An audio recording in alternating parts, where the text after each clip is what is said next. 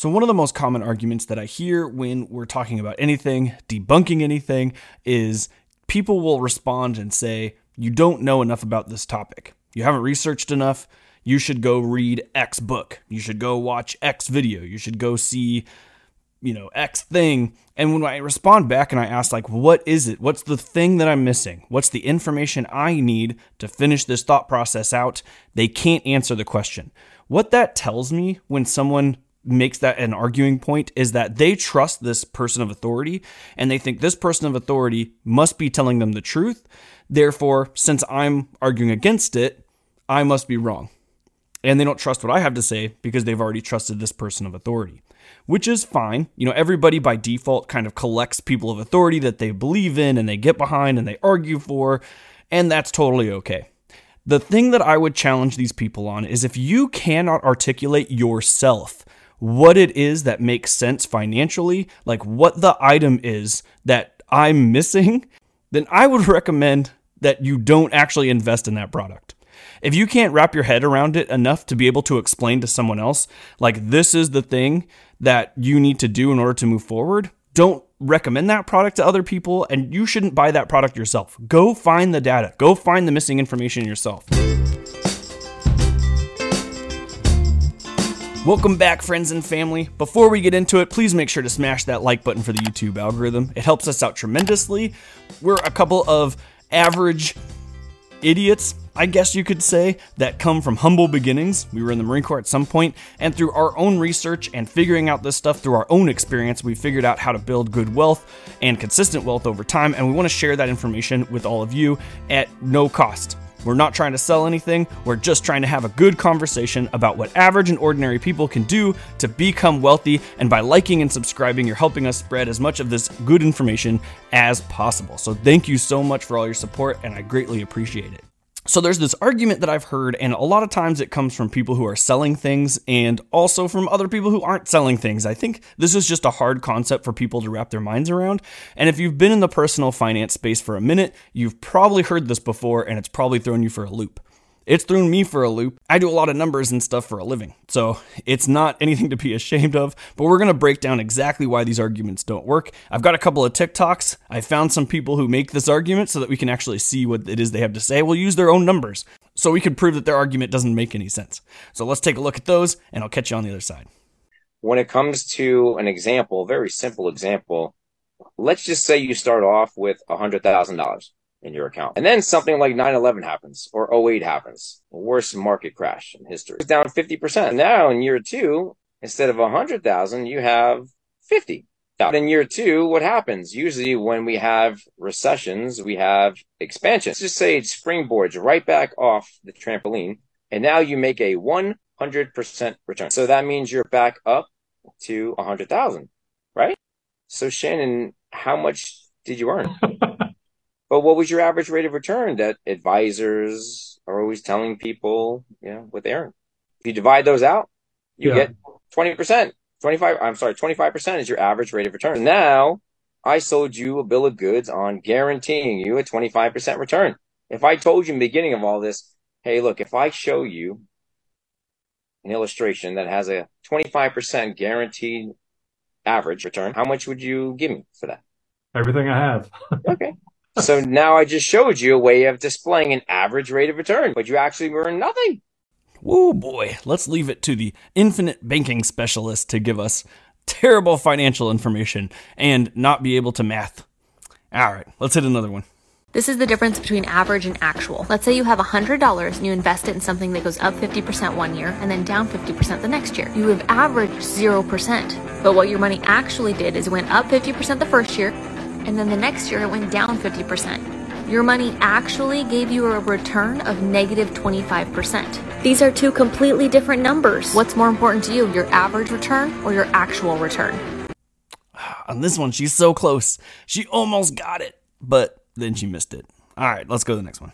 And we're going to talk about the average rate of return versus actual, okay? Now stay with me on this. If I had $100,000 today, and in year one, it averaged 100%, it's worth $200,000. And then in year 2, if it went down 50%, it's worth $100,000. In year 3, if it went up 100%, it's $200,000.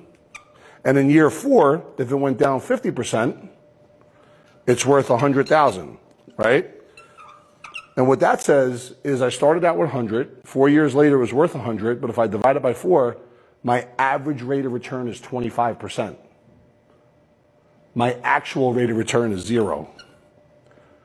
Sometimes people buy funds based on average rates of return, not actual rates of return. So it's important that the education is there.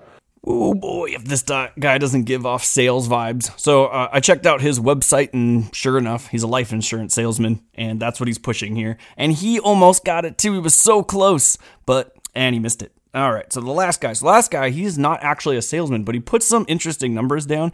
And so I copied those numbers and put them into a spreadsheet so we could take a look and I could break down exactly where all these people are totally missing it. All right, guys, if two investments both average a 5% return over 3 years, is one better than the other? Well, that, my friends, all depends on whether you like making money or not. Let's take a look. All right, guys, investment 1 and 2 both average a 5% return, but they get there differently. Investment 1 is down 39, plus 14, plus 40. Investment 2 is down only 7, plus 10, and plus 12. But the returns are the same because they both average 5%, right? Wrong. Very wrong.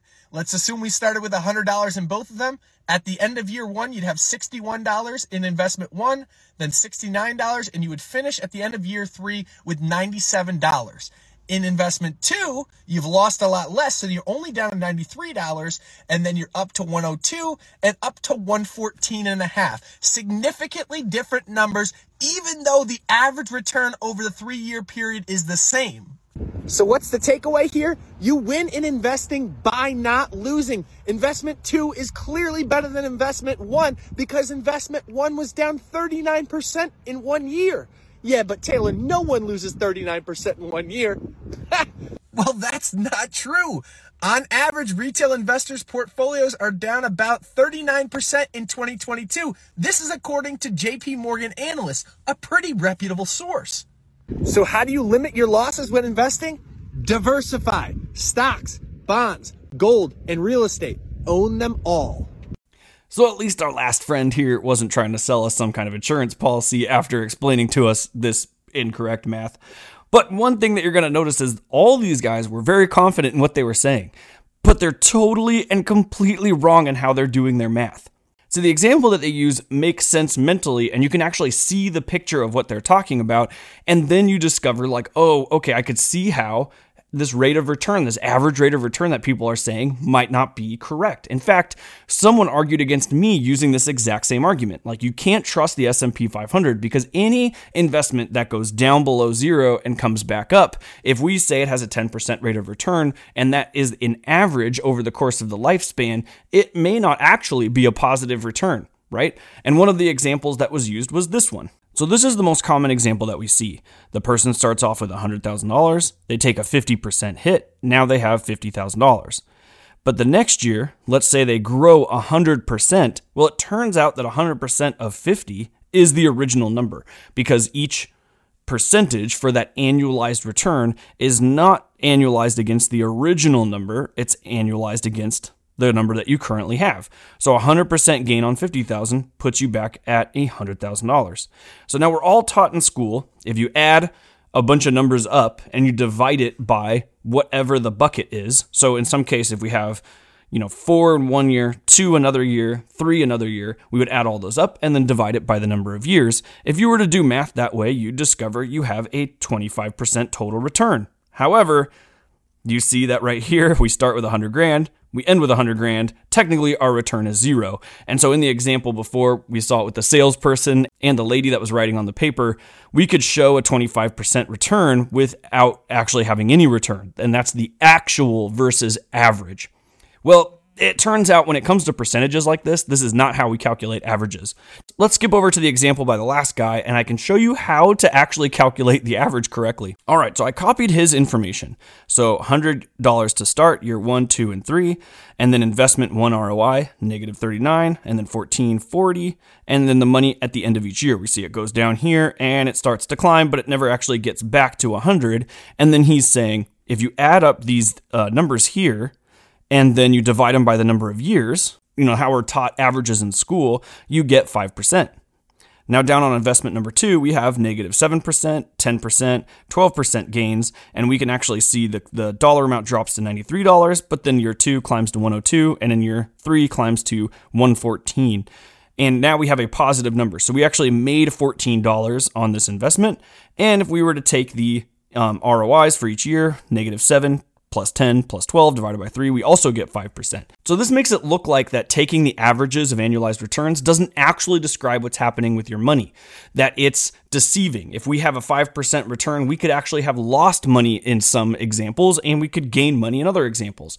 The problem with this is that that's not how you calculate averages when it comes to percentages like this, and that's not how the financial industry calculates averages. So the first guy who's sitting there saying, like, everybody wants you to be lied to, it's like all a giant conspiracy, or maybe it turns out that they all knew how to do math correctly and you totally missed it altogether. So I'm going to show you how to do this math properly so that you don't fall for these sort of like scammy arguments in order to try and sell you on an investment that isn't going to work. All right, so the first thing that we have to realize is that you can't add these numbers up in order to get the total gains, right? So averages are adding the numbers up for each year and then dividing it by the number of years.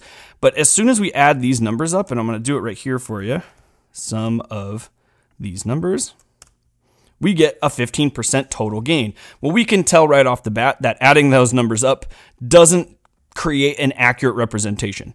Between $97 on year 3 and $100 to start, we lost almost $3, right? Because it's 97.36. So we lost almost $3. The total return is not 15%. So because of that, adding up annualized returns doesn't actually work. So what we have to get is the actual return, right? We'll do the same thing over here. If we sum this up, we see a 15% total return. This one is closer, but still not accurate because this ends with $14.58. $114.58.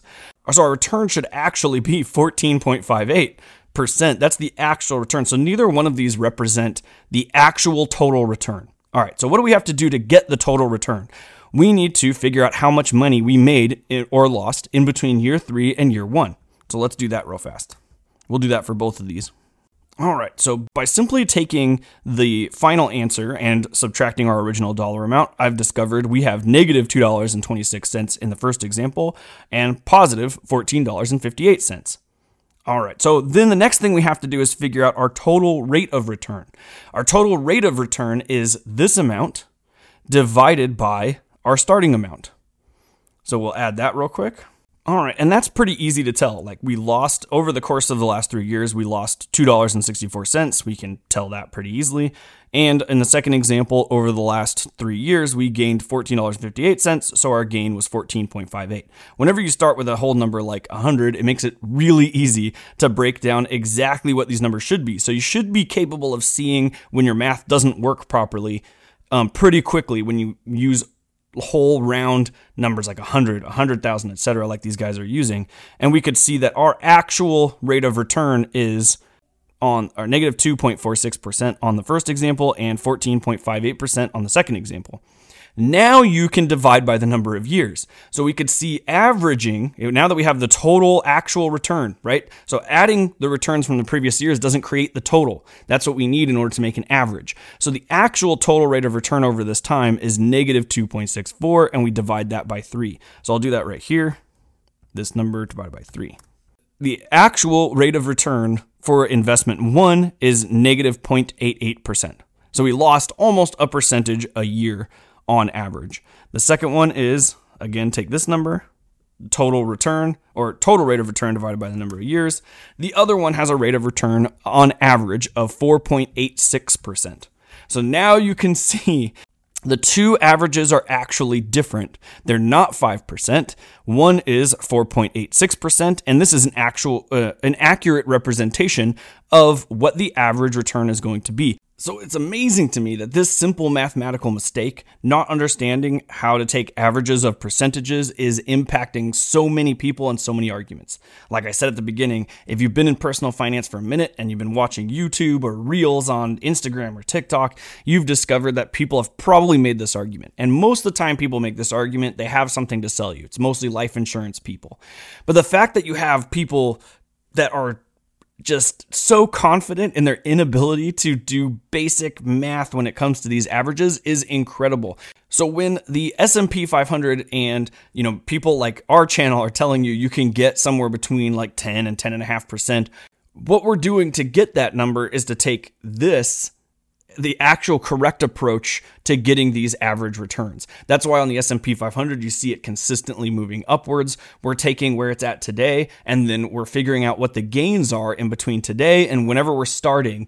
And then we can figure out the true rate of return over time and then divide it by the number of years. And that tells us on average that we can expect to gain. So I hope you learned something today. I hope you have the tools now to go to people who are making poor mathematical arguments to try to explain away why you should pay them a bunch of money. And now you're also a little bit more expert than some of these internet gurus who are running around sharing incorrect information. So if you learned something today, make sure to like and subscribe. I greatly appreciate it. I cannot express to you guys how appreciative I am of everybody that follows us, comments, argues. All that stuff is making us better and giving us more information to be able to excel personal finance and to be explaining it to you. So all that interaction, I greatly appreciate. Make sure to stop at wealthyidiots.com. We got new articles coming out and information and news like big changes coming to mortgages pretty soon. You're not going to want to miss it. So head over there, and thanks for stopping by.